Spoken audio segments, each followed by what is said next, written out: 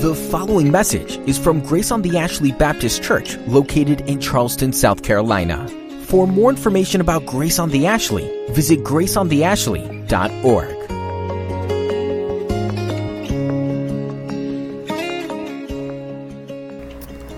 It's the Gospel of Luke, chapter 1. This morning we pick up in verse 67 of Luke's Gospel. The word of the Lord for us this morning. And after his father Zechariah was filled with the Holy Spirit and prophesied, saying, Blessed be the Lord God of Israel, for he has visited and redeemed his people, and he has raised up a horn of salvation for us in the house of his servant David, as he spoke by the mouth of his holy prophets from old, that we should be saved from our enemies and from the hand of all who hate us, to show mercy promised to our fathers, and to remember his holy covenant, the oath that he swore to our father Abraham, to grant us that we, being delivered from the hand of our enemies, might serve him without fear, in holiness and righteousness before him all our days. And you, child, will be called the prophet of the Most High, for you will go before the Lord to prepare his ways, to give knowledge of salvation, and to his people in the forgiveness of their sins, because of the tender mercy of our God, whereby the sunrise shall visit us from on high, to give light to those who sit in darkness and in the shadow of death, to guide our feet into the way of peace. And the child grew and became strong in spirit, and he was in the wilderness until the day of his public appearance to Israel. This is the word of the Lord for us this morning. Let's pray. Lord, you are good and you are kind to us. You are marvelous and miraculous, as we've seen in the narrative of Zechariah and Elizabeth by the hand of Luke. You do great and mighty things. You're a God who has been at work for centuries, working out your plan of redemption for your people. You're a God who keeps your promises. You are a God who never forsakes his people. You are a God who is determined to redeem them at all cost, even the very blood of your own Son. And we come before you with humble hearts as people who have been redeemed by his blood, people who do know what it is to recognize that we are hopeless sinners in need of a Savior, and to find our only hope in Christ Jesus. People who've experienced your forgiveness, who've been redeemed by the blood of your Son, who've been transformed day by day into his image, that we might live lives of peace and lives of holiness and righteousness before the world. And as your people, we come before you and we stand underneath your authority as we listen to your word. Open our hearts and our minds, Lord, to see beyond Zechariah and Elizabeth and John, to see your glory displayed in your Son. For we pray it in his holy name. Amen. You may recall, if you've been studying along with us, that there is a purpose for which Luke writes this gospel.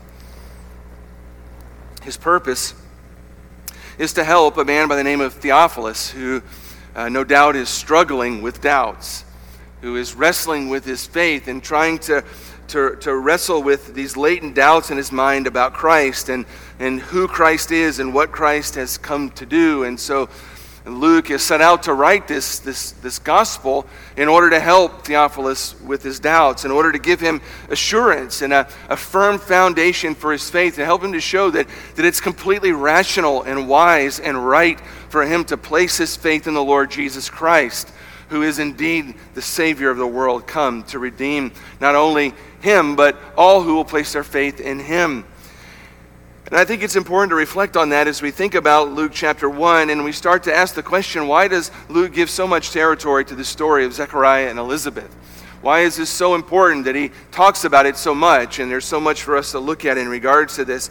It's because it contributes in some way, at least in Luke's mind, to that foundational firmness of truth under which our faith is based in Christ. He's wanting to show Theophilus and us and anyone who will read his gospel that Christ is who he said he is, and that he's a real, that he's not a myth, that he's not a made-up story, that he's in fact a historical figure, a historical person, God who became man in time and space, who came near to us, and who did the things the Bible actually says that he did. And the story of Zechariah and Elizabeth is important to Luke because he wants to show Theophilus that God isn't doing something new in Christ, that what Christ is and who Christ is and what he is doing in his life and ministry and death is actually the continuation of something very old, that it is one unified plan of redemption that God has been working for generations and generations through his people, and Christ is the apex and the culmination of all of that. He's not something new. He's not something different. This is not a new religion. It isn't novel. It isn't fanciful. It is, in fact, the apex of what God has been doing all along. And in this song that we find that Zechariah sings and this text that we look at this morning, this becomes very clear to us, and so I hope you'll see it. We have been looking at Zechariah and Elizabeth. We've looked at what we see of God really through the story of Zechariah and Elizabeth, and we've sort of walked through the whole narrative at this point, how the angel of the Lord appears to Zechariah and informs him that he and his wife are going to conceive late in life, and they're going to give birth, and they're going to name this son John, and John is going to be the one who is going to fulfill the prophecies of Malachi, the forerunner of the Messiah who is to come.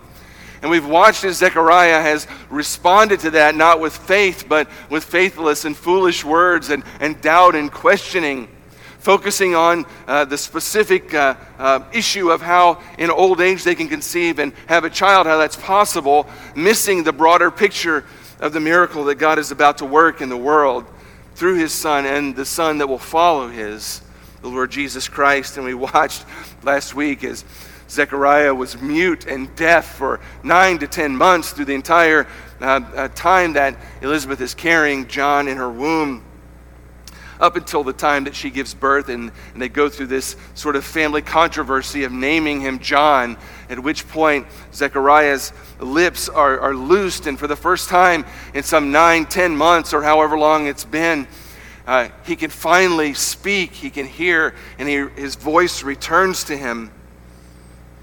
And so we were sort of left on a cliffhanger last week with the idea that his voice returned, but we have no idea what is it that he's going to say. What is this man going to say after all this time not being able to speak?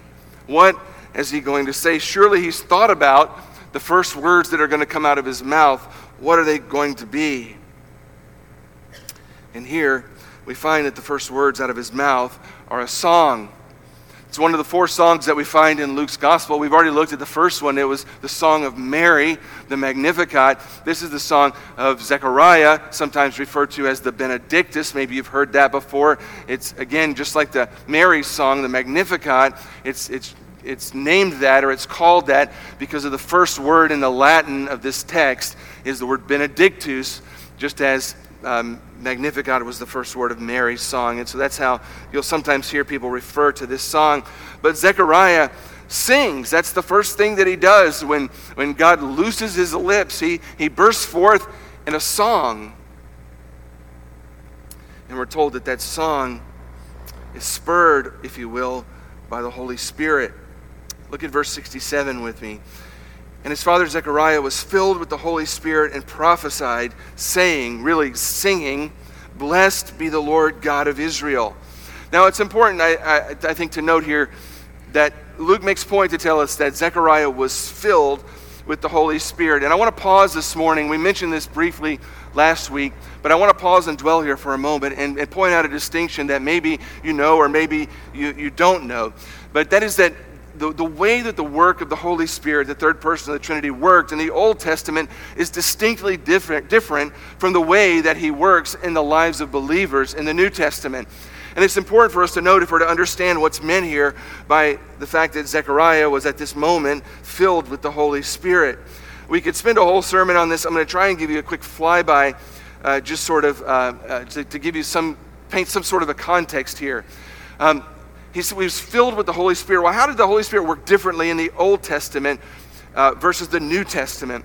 Well, what did the Holy Spirit do? What do we see in Scripture that the Holy Spirit did in the Old Testament? Well, we see several things. We see back in Genesis 1 that the Holy Spirit was involved in creation. Do you remember the creation story? We had the Spirit hovering over the waters in Genesis chapter 1, right at the very beginning. The Spirit of God was hovering over the face of the waters, and he was integral in the creation story, so he was involved with the creation of all things. As we flip our pages in the Old Testament, we find that that's not all he did, that he was also involved in empowering people to do certain things. Throughout the Old Testament, we see this phrase that people were filled with the Holy Spirit, or the Holy Spirit came upon so-and-so. And so the idea there is that the Holy Spirit would come upon them or would fill them in such a way that they would be empowered in particular ways for particular tasks at a particular time.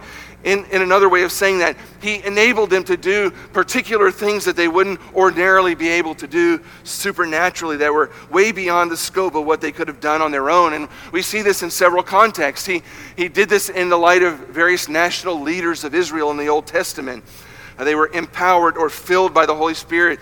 If you were to look through the book of Judges, you would see this over and over again. A couple of examples. Chapter 3 of Judges, speaking of one of the leaders by the name of Othniel, it says, the Spirit of the Lord was upon him, and he judged Israel.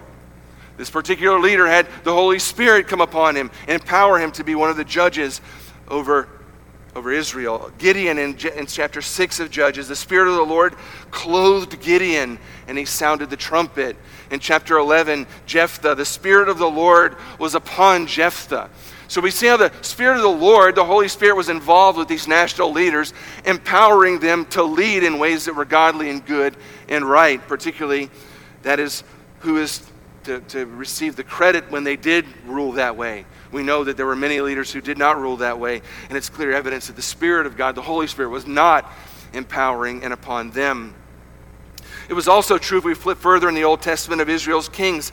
David is noteworthy in this regard. In 1 Samuel chapter 6, verse 13, we read this, Then Samuel took the horn of oil, and he anointed him, that's David, in the midst of his brothers.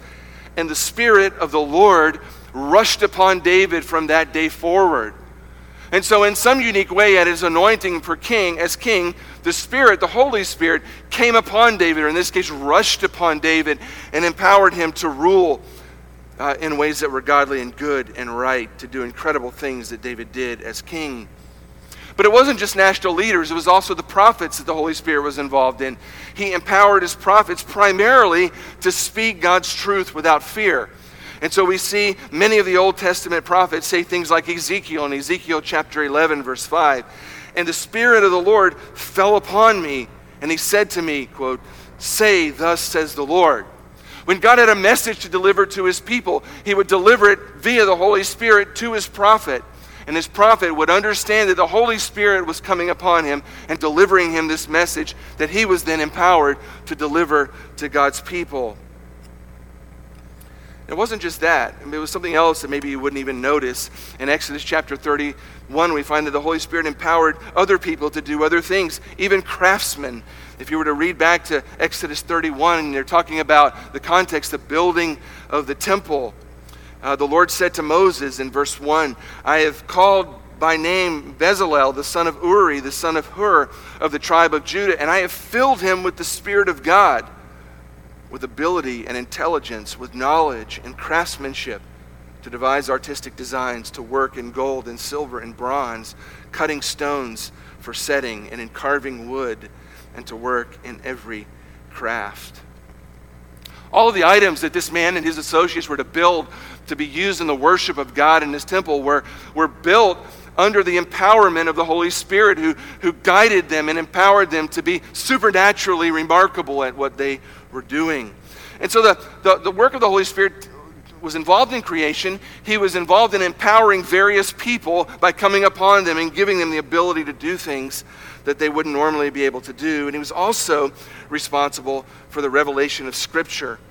That's true in both the Old and the New Testament. 2 Peter chapter 1, Peter writes this in verse 20, knowing this, first of all, that no prophecy of Scripture comes from one's own interpretation, for no prophecy was ever produced by the will of man, but men spoke from God as they were carried along by whom? By the Holy Spirit. By the Holy Spirit. The men did the writing physically, but it was the Holy Spirit who carried them along and produced the message. And so in the Old Testament, we see the Holy Spirit working this way in the lives of people. It's different from what we see in the New Testament, the indwelling of the Holy Spirit in the lives of believers. Let me just sort of set it up this way for you in a quick sort of this versus that. In the Old Testament, the Holy Spirit's ministry was with men. In the New Testament, his ministry was in men. So in the Old Testament, he came alongside and helped men do things, and then we'll see in a moment, he sort of departed from them. In the New Testament, the picture of the Holy Spirit is upon believing in the Lord Jesus Christ and coming to faith in him, we are indwelt by the Spirit of God who takes up residence inside of us permanently. And so the Spirit of God works from within the believer in the New Testament, not just coming alongside externally. This was prophesied in Ezekiel chapter 36, when God says to Ezekiel, there's a day coming when I'll give you a new heart and a new spirit I will put within you. I will put my spirit within you and cause you to walk in my statutes and be careful to obey my rules. So in the New Testament, the Spirit of God is working from within side of us. In the Old Testament, he was largely coming alongside externally and empowering people. He was with them to do something. A second difference is this. In the Old Testament, his ministry sort of was a selective involvement versus a universal indwelling. That was to say, he wasn't involved in the lives of every believer. He came upon certain people for certain tasks and empowered them, but not everybody. In the New Testament, it's every believer is indwelt by the Spirit of God. It's a permanent indwelling of all believers. Romans chapter 8, verse 9, you, Paul writes to Christians, however, are not in the flesh, but in the Spirit, if in fact the Spirit of God dwells in you. Anyone who does not have the Spirit of Christ, say this part with me, does not belong to him. Those who belong to Christ have the Spirit of God indwelling them universally. Every believer, not just some. And then, I guess finally I would say this. In the Old Testament, it was a temporary involvement of the Spirit rather than a permanent indwelling. So there's a sort of a time factor involved. He would come upon people for a time, and then sometimes he would leave. In the New Testament, it's a permanent indwelling, as we just saw in Romans chapter 8. Let me just give you an example of that. Judges chapter 16, verse 20. Really a sad verse. The context is Samson. The Holy Spirit had empowered him with unique strength, but we find something remarkable in verse 20. This is after he's given up the secret to his bride, his bridezilla, if you will. I don't know why that came into my mind as a show, I think. That's what she was, temptress, evil woman. And he woke from his sleep and said, I'll go out as at other times and I'll shake myself free. She cut his hair while he was asleep and broke his vow. But he didn't know that when that happened, what happened? Well, the Lord had left him. That's the Holy Spirit who had been empowering him with that supernatural strength, had left him. And he was a mere mortal at that point. And so a good example there of how the Holy Spirit in the Old Testament came upon people temporarily to do a task, and then often he would leave. But in the New Testament, the picture of the work of the Spirit is a permanent indwelling in the life of every believer, where he empowers us to work and to do the things of God, where he transforms us from the inside day by day into the image of Christ. He convicts us of sin. He illuminates the Scriptures and so many other things that he does internally in the lives of the believer. And it's important for you to understand that distinction, because when here Zechariah is talking about this song, or Luke is telling us about Zechariah singing this song, he says that he's filled with the Holy Spirit, that as the Spirit of God came upon him, like he did others in the Old Testament. And out of that process, this song sort of bursts forth. He's filled with the Spirit, his tongue is loosed, and he sings. He sings. Zechariah gets his voice back. You remember God hit the mute button months earlier, right? Because of his faithless and his foolish words. And God had removed from his life all the distractions of hearing and all the distractions of talking.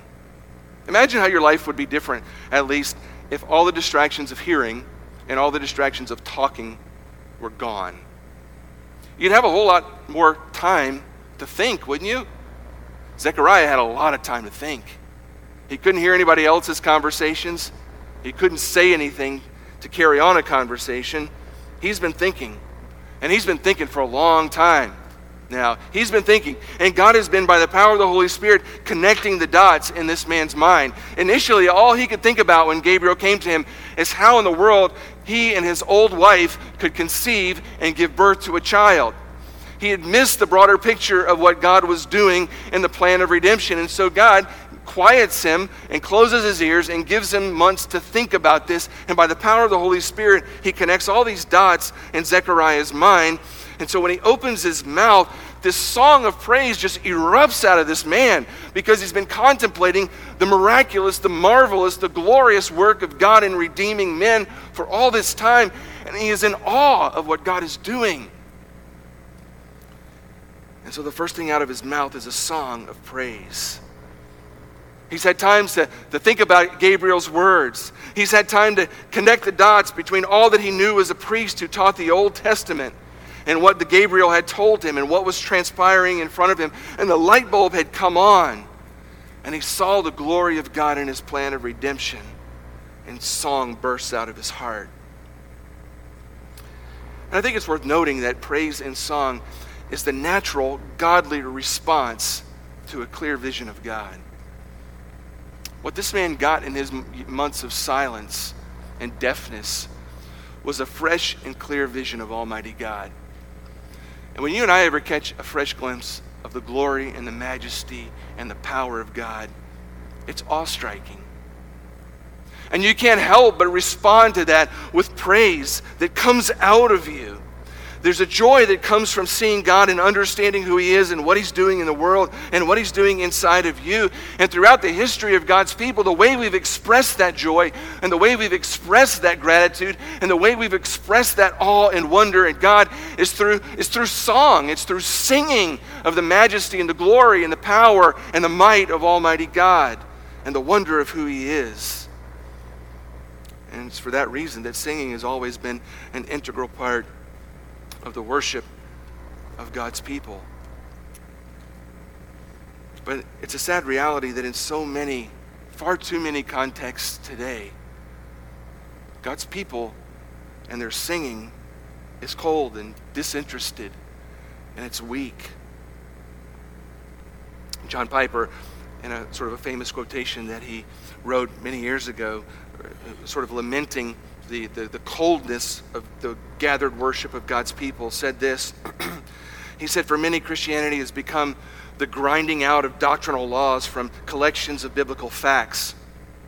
But childlike wonder and awe have died. The scenery and the poetry and the music of the majesty of God have dried up like a forgotten peach in the back of the refrigerator." It's often quite true, isn't it? I suspect if you were to be honest about your own walk with the Lord and your own engagement in singing and worship, you would have to be honest with yourself as I have to be honest with myself and say that there are seasons and times in my life and in your life where our worship, and particularly through song, has been like that peach in the back of the fridge, all dried up and dead. I mean, we come and we go through the motions of it, we do the mechanics of it, and we go through the intellectual exercises of it, but there's no emotion. There's nothing that grabs our heart. There's nothing that grabs our emotion. There's nothing that moves us to awe and wonder from the inside that's coming out of us in song. It's just words that are happening because it's what everyone else is doing in the moment. And so we sit or we stand like a robot or a stone, coldly going through the motion of heartless worship.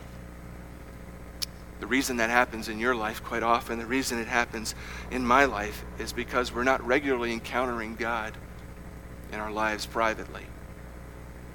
We're not regularly engaging him through his word on our own. We're not regularly spending time quiet before him in prayer, where he's revealing himself to us and we're seeing him in all of his glory and majesty, and it's igniting within us a fresh love and passion and joy in him. And because we're not doing that, our worship gets cold and it dies, and we come and we just sort of mouth the words. Our lives are filled with so many distractions, aren't they? Isn't that true? So much talking, so much listening, and so little quiet reflection on the Lord and who he is and what he's doing. I just bring that up to say to you this: if your worship has grown cold, if that's where you are right now in your walk with the Lord, and you gather with God's people and you go through the motions of singing, but you know in your heart there's no joy, there's no wonder, there's no majesty at who God is. It's words coming out of your mouth, but there's no heart and there's no passion. It's a good opportunity to stop and reflect on the reality. Maybe my life is filled with way too many distractions, too much talking, and too much listening to other people talk, and I haven't spent time quiet before the Lord, before his word, and in prayer. The problem isn't the music, it isn't the song selection, it isn't the music director, it isn't the pastor who's preaching. The problem probably resides within us, and a lack of quiet in our lives, and too much distraction. Zechariah had the wonderful benefit of God giving him a lengthy time of quiet reflection. He probably didn't see it as that at the time, don't you think? But by the time it's over, he's so enraptured by who God is, it bursts out in a song. This song, you can just see this man, the moment his lips are open, sing at the top of his lungs the glory and the majesty of God, what he's been reflecting on, what God has shown him through this time of quiet about who his son is and who the Messiah is going to be, and how he connects all the dots of the Old Testament and is bringing to bear the culmination of all of God's Old Testament promises. It just flows out of this man's heart. And he sings this song. We could spend a couple weeks literally on this song, but I just want to sort of give you a flyby this morning. You could split this song up into really two parts. Up to verse 75 is the first part, and we could just summarize it by saying the first part of his song, Zechariah is reflecting backwards on God's work in the past and how that's culminating with the birth of his son, John, and ultimately with the son who's to follow, Jesus. The last half of the song is the tense of the verbs changes from past to future. And it is Zechariah switching from looking back at how God has worked in the past and connecting that to the birth of his son to now looking forward in what God is doing and is going to do through the Messiah who is going to be born after John. So you can sort of separate the song in a reflection backwards and Zechariah reflecting forwards. And again, we'll just catch the overview of all of that. When he looks back, he's had time. He's reflected on the Old Testament because that's what this priest knew. He taught the Old Testament, so he knew the Old Testament. So he's been thinking about it, and the Spirit of God has been connecting the dots, helping him to see how what is unfolding right in front of him, the birth of his son, this miraculous birth, and the birth of the child that is currently in Mary's womb, not yet born, how all of that is connected to what he knows of the Old Testament and what God has promised generations earlier. And he's able to see that his son John is going to be the bridge between the Old Testament and the New. He's going to be both the last of the Old Testament prophets and the forerunner of the Messiah at one and the same time. And in understanding this connection, that John is the connecting point that shows us that God isn't doing something new. He isn't creating a new religion. He is actually, in bringing the Messiah, continuing what he's been doing all along. And John is the bridge that connects us that way.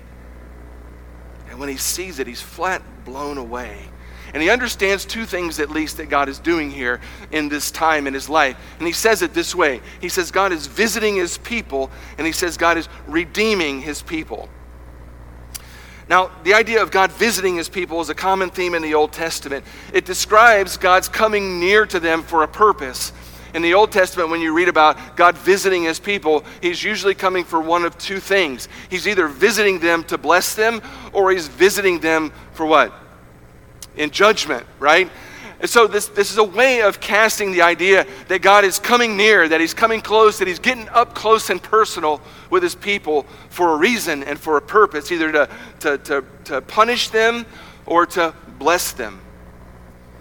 And here he clearly sees that God is coming near to his people in blessing, not judgment. The supernatural God is invading natural man. And it's important to understand this because recall, God hasn't visited his people in how long? Up to Zechariah's day, at least 400 years. No word from the Lord. No visit from the Lord. No prophet from the Lord. Nothing. Silence from the Lord. And Zechariah realizes that in the birth of his son, that God is for the first time in centuries visiting his people once again. And his heart is overflowing with joy because like every other good Jew in his day, he's wondering and he's longing for God to once again visit his people. He's dying on the vine because God has been silent for so long. And he's wondering, will God be silent forever? Is God ever going to visit his people again? And he sees by the power of the Holy Spirit and the birth of his son that God is visiting his people Israel. And he's going to do it through his own son, John. He's come near after all these centuries to fulfill his word. But he's not just doing that. He's coming to redeem his people. And that word redeem means to pay the price to release someone from bondage.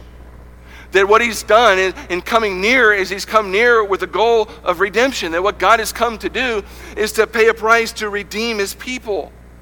And redemption is a theme all throughout the Bible. It's one that we'll come back to many times in Luke's gospel. But it's the idea that people need to be redeemed. The reality of the New Testament is this, that God's people, that all people are born into this world enslaved to sin. We are under the curse of law. We are captivated by Satan and the power of the evil one, and we absolutely cannot earn our way into God's favor. We cannot redeem ourselves by our good works. We cannot redeem ourselves by going to church. We cannot redeem ourselves by being religious or trying to be good and moral people and upstanding citizens in our culture. What is needed is redemption, and God has to work redemption, and God does work redemption for his people through the Messiah who is to come and through his sacrificial death on the cross. But that's not primarily how Old Testament saints understood redemption. Old Testament saints like Zechariah and the contemporary Jews of his day would have thought of redemption a different way. They saw themselves enslaved to a physical earthly power, the Romans. And they understood redemption to be that God was going to send an earthly political king who was going to be of the line of David, who was going to bring earthly political sort of deliverance or redemption, who was going to buy them out of sort of the bondage of being enslaved to another world power, and was going to liberate them and defeat their enemies and establish his own earthly kingdom and return Israel to its former glory. That was their idea of what redemption was going to look like. That an earthly political king and ruler was going to come and do those things. And they were absolutely wrong on two fronts. They were wrong about what their worst problem was. They thought their worst problem was foreign powers who were oppressing them. That wasn't their worst problem. Their worst problem was sin in their hearts that had condemned them. But they were also wrong about the solution, which they thought was a powerful king to defeat their enemy and free them. The real solution was a dying Savior who dies in their place. But they didn't understand this. They didn't understand this. So they're thinking in terms of a political leader who's going to come and redeem them. And they've been looking for that for centuries. And they were looking in the wrong place for redemption. But God indeed was coming to redeem his people, just not in the way that they thought. And so in visiting them and in redeeming them, what God is doing is he is fulfilling both the Davidic covenant and the Old Testament Abrahamic covenant. This is what we see as the song progresses. If you read through the song of Zechariah, you'll see him mention David and the throne of David. And you'll see him mention also the promise to our father, he says, Abraham. He reflects back on both the Davidic covenant and the Abrahamic covenant in his song. And he does that because these are two of the most important Old Testament covenants. And by the power of the Holy Spirit, he's able to see that the Messiah who is getting ready to be born, for whom his son is the forerunner, is going to be both the fulfillment of the Davidic covenant and the Abrahamic covenant in the Old Testament. And this absolutely astounds Zechariah, and it causes him to burst forth in this joyful song. Now, I know that you're all Old Testament scholars, right? Just nod your head this way if that's true. And so you understand Old Testament covenants and Davidic covenant and Abrahamic covenant, and so I'm not speaking Chinese to you right now, right? I'm looking at that look on your face, and I'm assuming that's not true. So maybe we should give a quick overview of those things so that we understand what he's talking about in this song. Let me just give you a quick overview of this. There were multiple covenants God made with his people, promises, pledges, if you will, in the Old Testament. The two key ones that are important for our text today are the Davidic covenant. And if you would write down in your notes 2 Samuel chapter 7, you'll find there, beginning in verse 8, the Davidic covenant. And I'll just read to you from that text. You don't have to flip there. This is God speaking through the prophet to David. And he says this, "Thus says the Lord of hosts, I took you from the pasture, from following the sheep." You remember David was a shepherd boy. "That you should be prince over my people Israel. And I've been with you wherever you went, and have cut off all your enemies from before you. And I will make for you a great name, and like the name of the great ones on the earth. And I will appoint a place for my people Israel, and will plant them so that they may dwell in their own place and be disturbed no more. And violent men shall afflict them no more, as formerly, from the time I had appointed judges over my people Israel. And I will give you rest from all your enemies. Moreover, the Lord declares to you that the Lord will make you a house," or make for you. No, he will make you a house. "When your days are fulfilled, you will lie down with your fathers, and I will raise up your offspring after you, who shall come from your body, and I will establish his kingdom. He shall build a house for my name, and I will establish the throne of his kingdom forever. I'll be to him a father, and he shall be to me a son. When he commits iniquity, I will discipline him with the rod of men, with the stripes of the sons of men. But my steadfast love will not depart from him, as I took it from Saul, whom I put away from before you. And your house and your kingdom shall be made sure forever before me. Your throne shall be established forever." That's a pretty remarkable thing for God to say to a person, right? But to summarize all that, there are some key things that are a part of this promise that God makes to David. And like much of Old Testament prophecy, whether it came through the prophets, the major minor prophets, or through like the prophet Nathan here, the prophecies that point to the future often have an immediate and a long-term fulfillment. They're often split. That is to say, God makes a promise, and that promise has something near in proximity to that fulfills a portion of that, but there's a greater and larger and ultimate fulfillment that is way down the timeline of history yet to come. And so we see that in the Davidic covenant here that God makes with David. He promises him and his descendants a land, right? A very specific land, their own land, where they'll live in peace. A land where they'll have relief from their enemies, right? Nobody's going to harass them anymore and try to take them over and enslave them. And he promises that he's going to have a son who's going to succeed him. And he tells them some details. The son's going to build a temple for him. And he's going to do some other things. That was immediately fulfilled in his son, Solomon, who did indeed build the temple for the Lord. And after his death, the kingdom gets divided. But what we notice in that is he splits from talking about Solomon to talking about another son after Solomon. How do you know that? Because he says, "I will establish the throne of his kingdom forever." So there's another son that's coming after Solomon, sometime down the road of history. Another son who's going to have a kingdom that is going to be established forever. A kingdom that will not end. It will be an eternal kingdom. He'll have an eternal kingdom and a people who belong to him under his rule. And he'll have an eternal throne where he will have authority to rule forever. That is a prophecy of the coming Messiah. And you'll notice that this covenant is unconditional. Sometimes covenants are conditional. That is, two people come together and they make a promise. I'll do this and you'll do this. If either one of us breaks it, the covenant is void and null and void. Either way. An unconditional covenant like this one is one where two people make a covenant, but it's all based on one person. And this one, God is making all the promises, and there's nothing conditioned upon these promises. In other words, it's irrevocable. It is unconditional. Regardless of how David or any of his descendants respond, or react to it, God is going to keep this promise. He's going to fulfill it. And all throughout the Old Testament, we saw that the Jewish hope was that this Messiah, based on this covenant, would come from the line of David. Jeremiah 23, verse 5. Behold, the days are coming, declares the Lord, when I will raise up for David a righteous branch, and he shall reign as king and deal wisely, execute justice and righteousness in the land.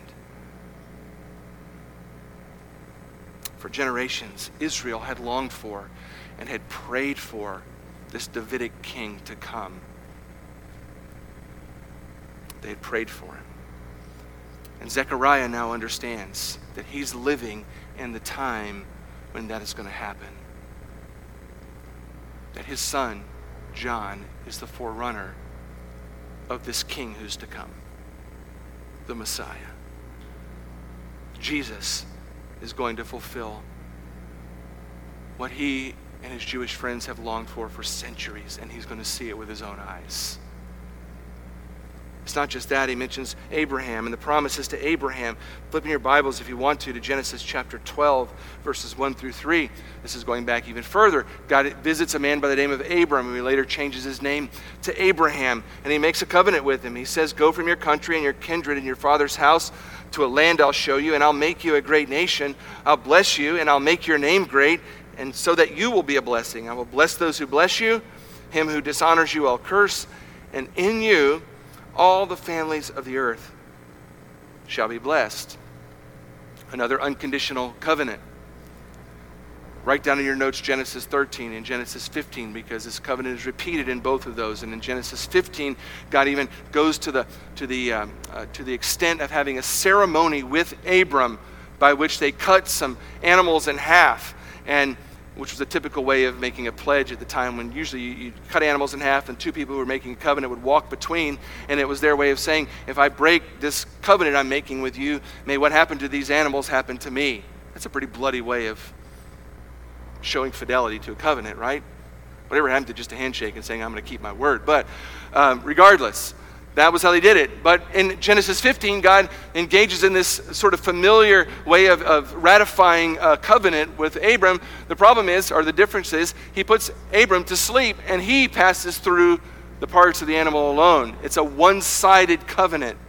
It doesn't depend on Abram or Abraham. It only depends upon God.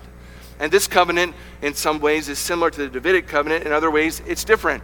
There are some promises that come in the Abrahamic covenant to his people. Again, a land. You heard that, right? They give you a land, a specific land. He even lays out the demographics of the land, the geographic lay of the land, a large territory, a specific territory. And by the way, at no point in Israel's history at this point has Israel occupied all of that land.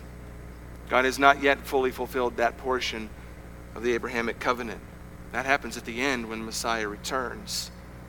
But not just a land are they promised, a people with many descendants, which was completely fascinating at the time, because Abram and Sarah, much like Zechariah and Elizabeth, were old and had no kids. And yet God promises them that your children are going to be like the sand on the seashore. They're going to be like the number of stars in the heavens. Of course, God works a miracle to bring that about. But he also promises them blessing and redemption. Blessing and redemption.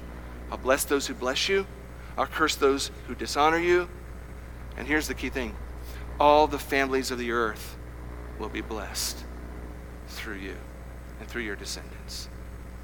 That God is going to make the descendants of Abram, later Abraham, a blessing to all the people of the world. That the redemption that was flowing from God was going to flow through Abraham and through his people out to the entire world. And Zechariah, in his 9 or 10 months of silence, by the power of the Spirit of God, sees that this child who's to be born after his child is the Messiah who will ultimately fulfill that Abrahamic covenant. That this Jesus who is going to be born is the Messiah, and he's going to see him and he's going to know him, and this Messiah is going to fulfill all that's been promised to the Jewish people, and that redemption that was promised to come to all the peoples of the world was getting ready to come. And he refers to him later in this as the sun who is going to shine, or the sunrise that is going to dawn on the earth. The light of the glory of God is about to shine to all peoples of the earth, and he's going to come through Abraham's seed, and he knows this because he knows Mary, who's pregnant, and Mary is of the line of David. And all the dots connect. The Davidic covenant, the Abrahamic covenant. And Zechariah is blown away at what God is doing. And as he holds baby John in his arms, and he looks down at that precious little baby who's doing whatever the babies do, he's looking at him and he's thinking, you son, God's got a marvelous plan for you. You're going to be called the prophet of the Most High in verse 76. You're going to go before the Lord and prepare his ways. You're going to remind people that they need salvation. And you're going to bring to their awareness the reality that they're sinners who need forgiveness. And he must have marveled as he looked in that little baby's eyes, right? All of what God has promised is coming to bear in his little life. And here in his arms, he holds the fulfillment of centuries of Old Testament prophecy. And his mind is blown. But he understands that his own son John is second and of importance, not first. Because he turns his attention immediately to the Messiah who is to come. And he calls him the sunrise that shall visit us from on high, to give light to those who sit in darkness and the shadow of death, to guide our feet into the ways of peace. And he begins to talk about the illuminating work of the Messiah, the sunrise that shall visit, that will give light in the midst of darkness. That's a theme we'll come back to later in the future. But suffice it to say, they had been longing for that. Isaiah 9, verse 2, the people who had walked in darkness, Isaiah said what? Have seen a great light. Those who dwelt in a land of deep darkness, on them a light is shone. Isaiah was seeing this day long in the future when God would raise up the Messiah who would be a sunrise on a dark day. I don't know if you've seen the sunrise lately, but they're pretty glorious, aren't they? Danielle and I had gotten away a few weeks back, and we'd just gone up to Myrtle Beach for a couple of days, and we happened to be in a hotel room up high, right, you could look out over the ocean. And one morning we had gotten up early, and it was the first time that I can remember in a very, very long time when I actually watched the sun rise. It wasn't on purpose, trust me. I don't know why. We just got up and it just happened, but it was the Lord's blessing of the day that just happened to go, hey, let's see what it looks like outside. And it was right at that moment when the sun was just peeking out. It was perfect. You could just see the sun peeking over the horizon, and everything was still dark. And in just a matter of minutes, I had forgotten what that was like and how quickly the sun rises when you're watching it. But in just a matter of minutes, that little tiny ray of light just would burst forth over the darkened waters. And it was just amazing. I was captivated to watch as it just rose and the light began to shine, and daylight in the midst of darkness. It was a beautiful, beautiful thing. I got some great pictures of it I'll bore you with if you want to see them. But it's a beautiful picture of what the Messiah was going to do. And Zechariah understands this, that the world he lived in was filled with darkness. Just like the world you and I live in is filled with darkness all around us. And that the Messiah has come to shine a light of glory into the midst of our darkness, to shine a ray of hope into our hopelessness, to shine a hope for the salvation of the people of God in the midst of the hopelessness of sin. The sunrise is going to come and shine a light on the world. And Jesus would later say in his ministry, he would stand up in a group of people and he would say to them, I am the light of the world. I am the light of the world. Because that's who he is. Zechariah and every generation since him has lived in a dark world. You don't have to look hard and you don't have to look long to see the sin and the effects of sin in our world, right? Has it ever been more clear to you than in these days in which we live in the United States of America, that sin and evil are around us, saturate our culture, dominate our culture, drive our culture, saturate most people and drive most people. And just like in Zechariah's day, the last thing in the world we need is some human king to come and deliver us. If that's where you're looking for your hope, then you are looking in the wrong place. There is no king. There is no president. There is no legislator who can deliver you from sin, who can be a sunrise into the midst of the darkness. Every world leader is at best a mixed bag of good stuff and bad stuff. At best. The only question is how much of each one. It's just a matter of degrees. But none can deliver. And just like the Jews who were looking for an earthly king to subdue their enemies and deliver them, I think sometimes Christians today, based on what I'm seeing and hearing around me quite often, I'm thinking Christians are looking for the same kind of thing. If you're looking for that, then you're running on a fool's errand. If you thought President Trump was going to deliver you, you're crazy. If you think the next president or the one after that's going to deliver you, you're even crazier. If you think some group of legislators are going to get elected and bring righteousness to this nation, you're a fool. It's not going to happen ever. Stop hoping in that. Your only hope is in the baby who was born after John. And his name is Jesus, the Messiah who's to come. He's the only one who can deal with sin and corruption and darkness and shine the light of truth and righteousness into it all. That is your only hope. It is my only hope. Our only hope is that we would look to Jesus, the Messiah. We would confess our sins, that we would repent and turn from our wicked ways and turn toward him. We would cry out to him to save us, and we would bow before him, giving him our lives as Lord and our Savior. If you haven't done that, then you need to do that today,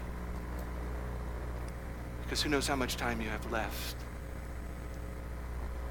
You watch world events, things are winding to a conclusion. Things are winding to a conclusion. And the one who came as a sunrise in the midst of darkness in Zechariah's day is going to return a whole different way.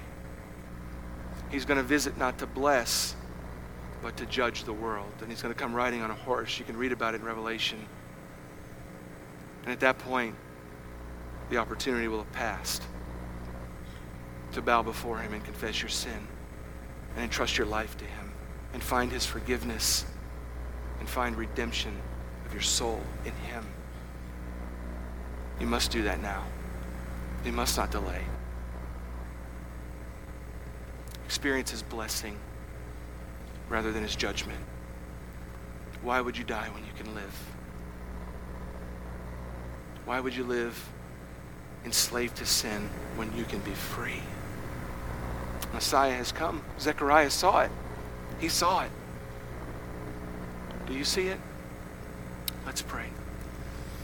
Lord Jesus, we understand that just like Zechariah, we can't possibly understand who you are except that the Spirit of God open our eyes that we might see.